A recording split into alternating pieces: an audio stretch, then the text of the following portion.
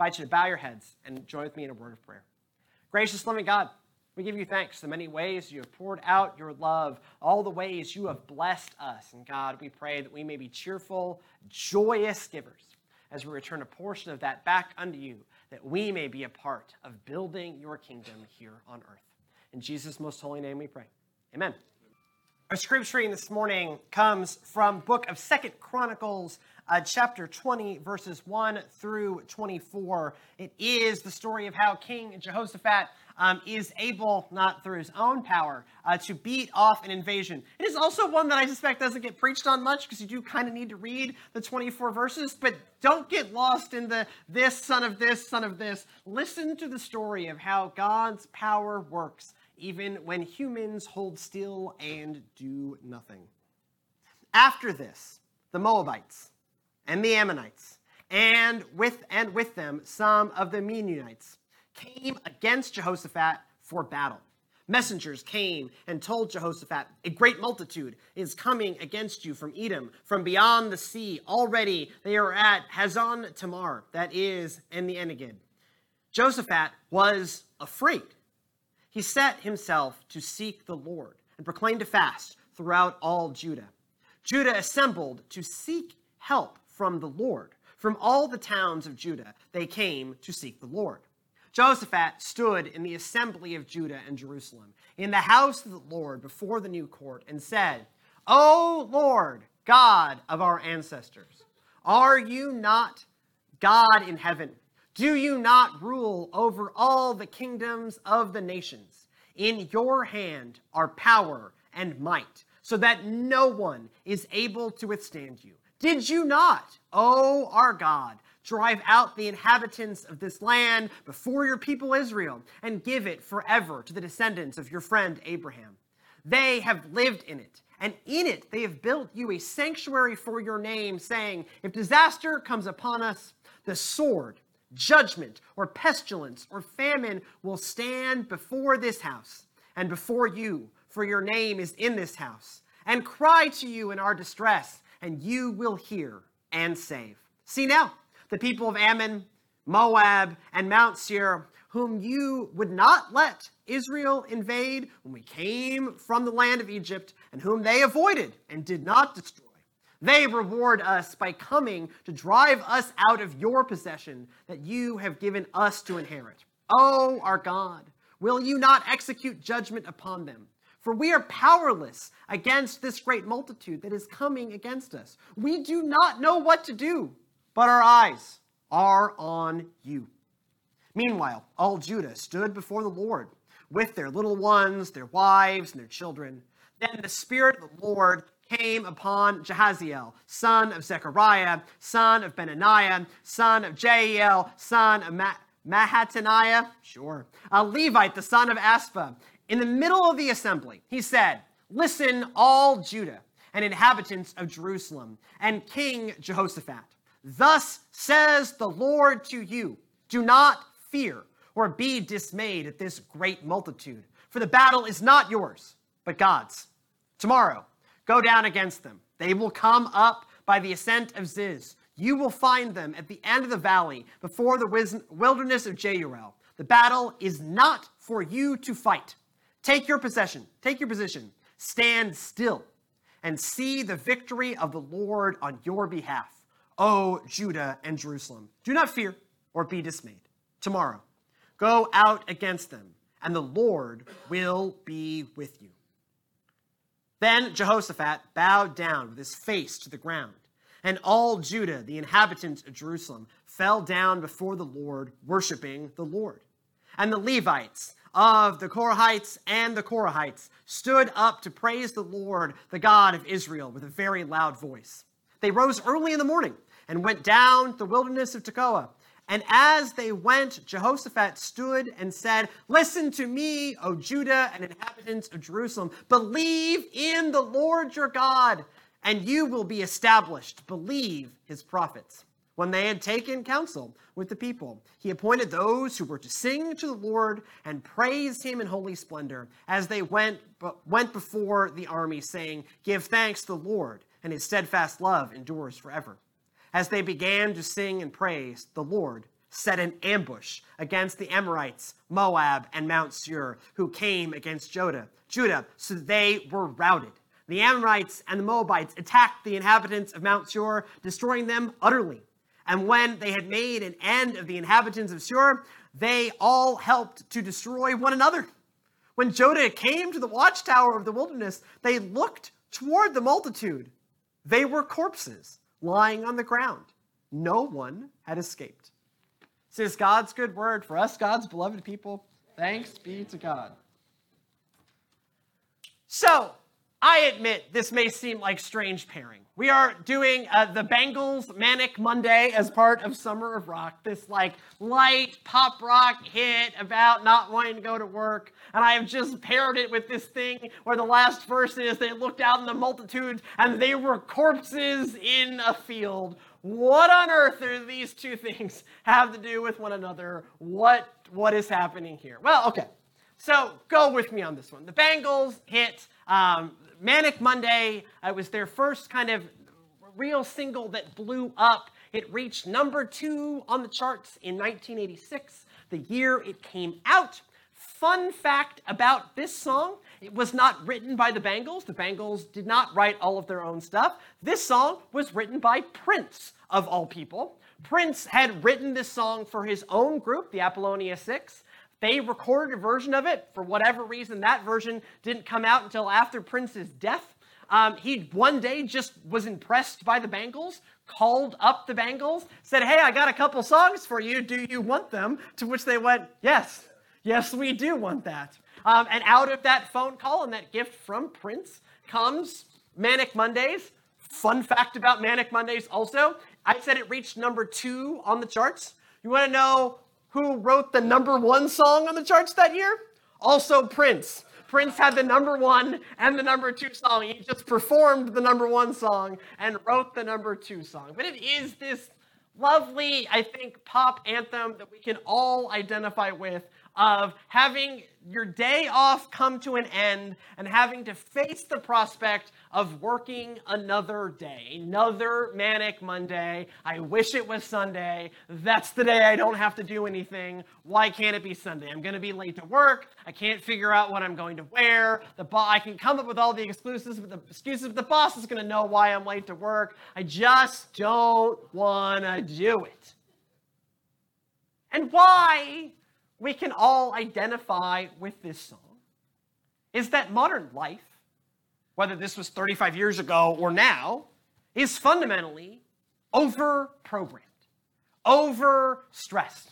Whether you are a working person facing another day on the grind, whether you're a retired person who has found that maybe retirement was not as free and clear and non-busy as it looked like, whether you went from a working job to a retirement job that is just about as busy as the thing you had before, all of us live in an existence, I'm willing to bet, where we feel like we are constantly going from thing to thing to thing to thing, and constantly looking back and going, if only it were Sunday. If only it were the day I don't have to do anything. If only I could rest. If only I could rest. If only I could rest. There never seems to be enough time to rest. There never seems to be enough time to connect with God. There never seems to be enough time to do the things we know we should do to make ourselves better people, better Christians, healthier people. It's always just another Manic Monday, or Tuesday, or Wednesday, or Thursday, or Friday, or Saturday. Because Saturday you're not working at your job, you're taking the kids to baseball, soccer, whatever. Or you have to come to church to build a wall in the basement or dig a 250-foot trench or whatever, right? We find a way to fill every day. Because we get in this trap, and I'm guilty of it as anybody, that if we don't do those things, if we don't do the things, it's all going to fall apart. And yet that's exactly the opposite of what happens in our story of King Jehoshaphat. King Jehoshaphat has the greatest challenge of his entire kingship before him. And he wins the battle by doing almost nothing. Nothing. He just stands there and tells the people to sing, and they win. And it's a field of corpses. Now, King Jehoshaphat was not always like this. He is one of the good biblical kings. There's only like 6 of them. There's David, who is not exactly perfect, but is a good king. There is Solomon. There is Josiah. There is Hezekiah. There is Jehoshaphat, and maybe a couple more. But most of the kings in the Bible are garbage fires. But Jehoshaphat, not. Jehoshaphat's a good guy. He institutes a lot of reforms. He bans the worship of idols, which tends to be what makes you a good king. But at one point in chapters 17 and 18 of 2nd Chronicles, King Jehoshaphat is involved in a war fighting alongside Israel. So this is when Judah and Israel are separate nations. Jehoshaphat, king of Judah, where Jerusalem is. This other guy, king of Israel. They are in an alliance against some enemies. But a prophet of the Lord tells them, don't do this battle, you're going to lose. And Jehoshaphat, knowing what the prophet of the Lord had said, does the battle anyways. The battle does not go well. Jehoshaphat survives it, but barely, and is sent going back home with his tail between his legs. Flash forward a couple chapters. Now again, he is beset by enemy upon enemy. The Moabites and the Ammonites and the Mennonites and the Jebusites and the whatevers, right? Like, all of the ites are against him. He is beset by many ites. And he knows he's doomed. He does not have the army to withstand this. He does not have an earthly ally that can come to save him. But he is also the king and has the responsibility to care for his people. And so what is Jehoshaphat's grand plan? Pray about it. Pray about it. That's what he does. He goes before the Lord in prayer in verses 3 and 4. Jehoshaphat was afraid. He set himself to seek the Lord and proclaimed a fast throughout all Judah. Judah assembled to seek help from the Lord. From all the towns of Judah, they came to seek the Lord. And jumping down to verse 12. This is now Jehoshaphat praying in front of all of the people. Oh, our God, will you not execute judgment upon them? For we are powerless against this great multitude that is coming against us. We do not know what to do, but our eyes are on you.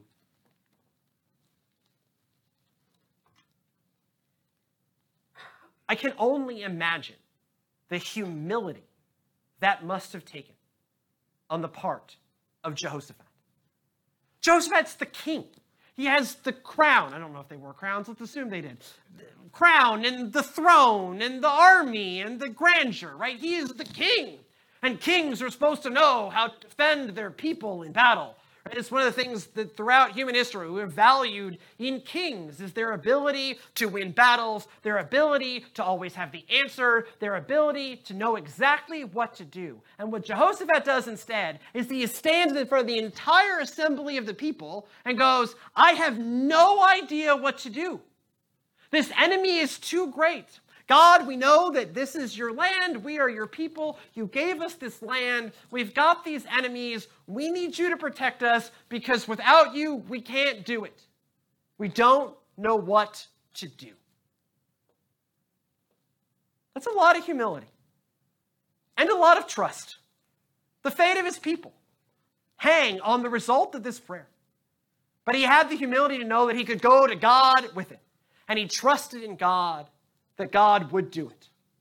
And so then, all of a sudden, imagine the Temple Mount is about, okay, I've been there. So imagine a thing stretching from the playground to that tree with red flowers. You see that out there? That's about the size of the Temple Mount. It's about, a couple of football fields. It's fairly big. And so imagine a few thousand people gathered on this Temple Mount, all looking at the king. And in their midst someone speaks up. And this is our good friend Jahaziel. Yes, Jahaziel? Jahaziel. Jahaziel, one of the priests who is serving as the prophet of the Lord. And Jahaziel speaks up, gets a message from God in response to Jehoshaphat's prayer. And he says, "Thus says the Lord, go forth in battle and do absolutely nothing, and God will deliver the victory." Go forth in battle and hold still. This is not your battle. This is God's battle. Everything is going to be fine. Just show up and watch the show. Right? He concludes his wonderful speech, his wonderful message from God in verse 17. This battle is not for you to fight. Take your position, stand still, and see the victory of the Lord on your behalf, O Judah and Jerusalem. Do not fear or be dismayed. Tomorrow, go against them, and the Lord will be with you. Hold still. Hold still. Do nothing. This battle is not yours. This battle is God's. And yes, that's what's happened. We have this wonderful medieval painting of a field of corpses, right? Yes, here we go. Lovely medieval art. They're so cheerful. And God does exactly that. God shows up, basically plays a trick on them. The enemies take themselves out, and all they do is just stand there and sing, right? And that's a ridiculous battle strategy, right? Can you imagine, right? You know you're marching against the enemy, and your king has told you, no, don't sharpen your swords. Don't even bring them. Why not? We're going to battle. No, don't bring the swords. Don't bring the chariots. Don't bring the horses. Just bring some trumpets. Trumpets? Okay. But they do. They show up in the field with trumpets, not swords. They praise God. They win the battle. The end. And this is where I think there's a message for us. Not just a message that Jehoshaphat's a good king and he got this one right. Their battle belonged to the Lord. Yes. But if we are following God's purpose in our lives, if we are seeking to do that which God wants us to do, if we are seeking to live a life guided by God's Spirit, if we have indeed put our lives into God's hands, all of our battles belong to the Lord as well. We are no different than King Jehoshaphat and Jahaziel and all of our friends here in 2 Chronicles. If we are truly following after what God wants for our lives, we too are not the owners of the battles. God is the owner of the battle. And so we can be still and trust in God. We can know that the battle belongs to the Lord and that our first refuge in time of trouble should be the Lord. And yet we seldom take the time to actually do that. We seldom pause in the midst of the craziness of life to hand things over to God. We seldom take that Sabbath time to connect with the Lord. Even though, truth be told, the battle belongs to the Lord, and the power to win the battle certainly belongs to the Lord and not to us. Friends, our modern world is killing us. The hustle and the bustle and the stress is incredibly detrimental to all of our health, to our souls, to our bodies, to our minds. You see, the average person in modern culture is essentially high on the stress hormone cortisol nearly all of the time. And that causes high blood pressure, and that causes heart disease, and that feeds into things like anxiety and depression. And that also just feeds into the fact that that it is destroying your mind, because your mind cannot process what is happening. It's destroying your physical body and destroying your soul. And we're all doing this to ourselves all of the time. And I'm certainly as guilty as any, as a chronic workaholic. I'm as guilty as any. But we are all constantly high on cortisol, and it is literally killing us because we keep making the battle ours. And we have all of these lovely excuses as to why we do this, why we stay high on cortisol rather than turning to God for rest and peace. We say, I am too busy. I do not have time to go to church or go to Bible study or pray in the morning or take that 30 minutes to reconnect with God and refresh myself. I don't have time. Do you see what my calendar is like? Or you might think, I have too much to do, or the challenges I face are too big. If I take my finger off that button for 1 second, the whole world's going to explode, or something. We tell ourselves these lies. We're very good at them, of why we don't take the time to connect with God. But all of them are ways of saying, no, those are not God's battles, those are my battles. And no, the victory is not in God, victory is mine. And no, it's not God's strength, it's my own strength. And look, I work about as directly for God as a person can. It's just the Catholic Pope that works more directly for God than I do. And I fall to the same trap. I tell myself these same lies. And God's essentially my employer. But they are lies that we tell ourselves. And they're lies that are killing us. And so, friends, let us find our rest in God. Let us rest in God. Let us carve out that time. Whether it is a Sunday morning, which for a preacher doesn't work, or whatever day of the week it is, or whether it's finding time in your daily life, hold still and connect with God. Give the problems back over to God. Let God renew and refresh you. Jehoshaphat faced about as big a problem as a king can face, if we're honest, and certainly a bigger problem than I have ever faced. He has all of the ites arrayed against him. And he holds still. And he prays honestly. And he allows God to take the victory. Because the battle belongs to God. And so we can rest in God. Our life does not have to be manic Monday after manic Monday after manic Monday. Some of the days can be Sunday, so that we can be renewed and refreshed and filled with God's Spirit rather than high on cortisol. That we can move through life knowing whose we are, knowing who the battle belongs to, and knowing whose power will overcome them. But you can't see that clearly if you don't pause, if you don't rest, if you don't take the Sabbath. It is like a commandment. It is a thing God modeled for us in creation. You can't say that this is some obscure teaching of Christianity or Judaism, right? This is like in Genesis 1 and 2. It's right there. Rest in God. Take that time. The battle belongs to the Lord. When you don't know what to do, pray. About 2 years ago, our church was really up against it. It had been a tough season. Finances, which is always not our talent, were particularly rough. And it just felt like we were not making progress. And so late one Saturday night, I called the ministry team because I was out of ideas of what we were going to do to overcome the challenges that we faced. I called the ministry team. I called Brandy and Scott and Emily. And I texted a few of the lay leadership as well. And we gathered and we sat right here, right on this spot on the stage.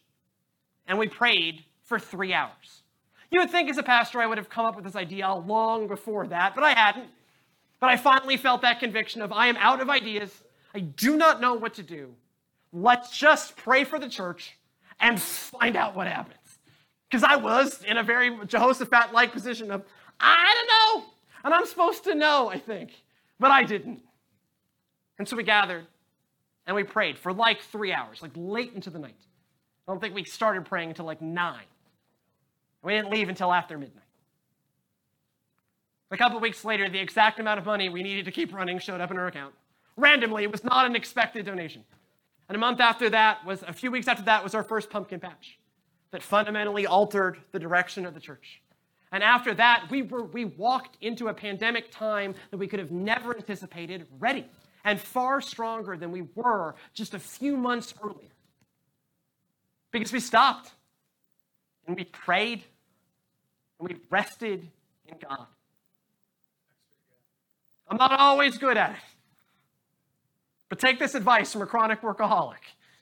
Hi, I'm Trey, I'm a workaholic. That's not the way to live.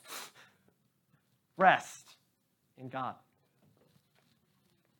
Part of how we can do that, part of how we can find and renew ourselves in God, is coming around the communion table. That here in the bread and the juice is an opportunity to connect with God. Yes, to remember what God has done for us, but also to know this is a place where God shows up and says, welcome home. Says, I got you. Says, my strength is in you. Go with me. Because throughout human history, one of the things that God has wanted for people to know the most is that God is with us and that we are not alone. And so, yeah, God spoke through Jehaziel and through all the other prophets and all of our ancestors with that message. I have got you. The battle belongs to me. And in the fullness of time, God sent Jesus Christ in the world, and Christ healed the sick and fed the hungry and declared the time had come when God would save God's people. By the baptism of his suffering, death, and resurrection, he gave birth to the church, unleashed God's grace in the world, and promised to be with us always in the power of God's word and the ongoing presence of God's Holy Spirit. Let us pray.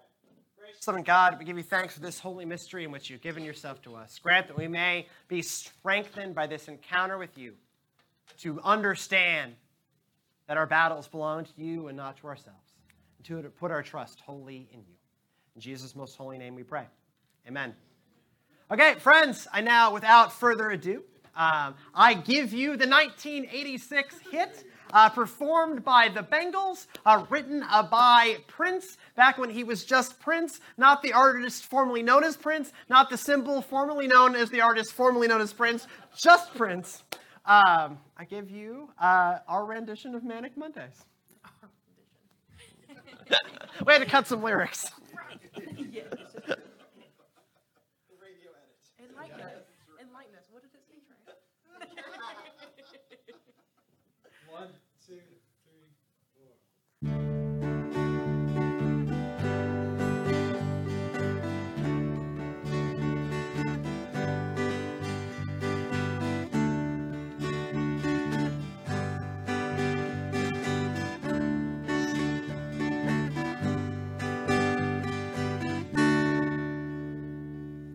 6 o'clock already, I was just in the middle of a dream. I was kissing Valentino by a crystal blue Italian stream. But I can't be late, 'cause then I guess I just won't get paid. These are the days when you wish your bed was already made. It's just another manic Monday. I wish it were Sunday, 'cause that's my fun day. My I don't have to run day. It's just another manic Monday. Have to get to an early train, gotta be to work by 9. And if I had an airplane, I still couldn't make it on time.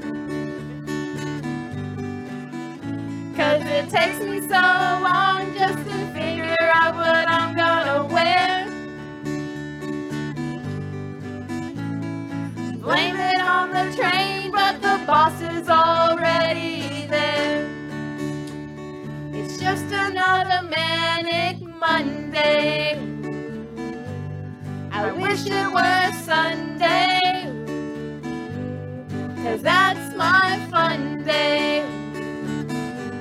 My I don't have to run day. It's just another wish it were Sunday, 'cause that's my fun day. It's just another manic Monday. I invite you to grab the hands of the people around you, form one united body in Christ, for that indeed is what we are. Go in peace to love and serve the Lord. The battle belongs to the Lord. We do not have to live our lives in an endless series of manic Mondays if we will rest in God. In the name of the Father, the Son, and the Holy Spirit. Amen.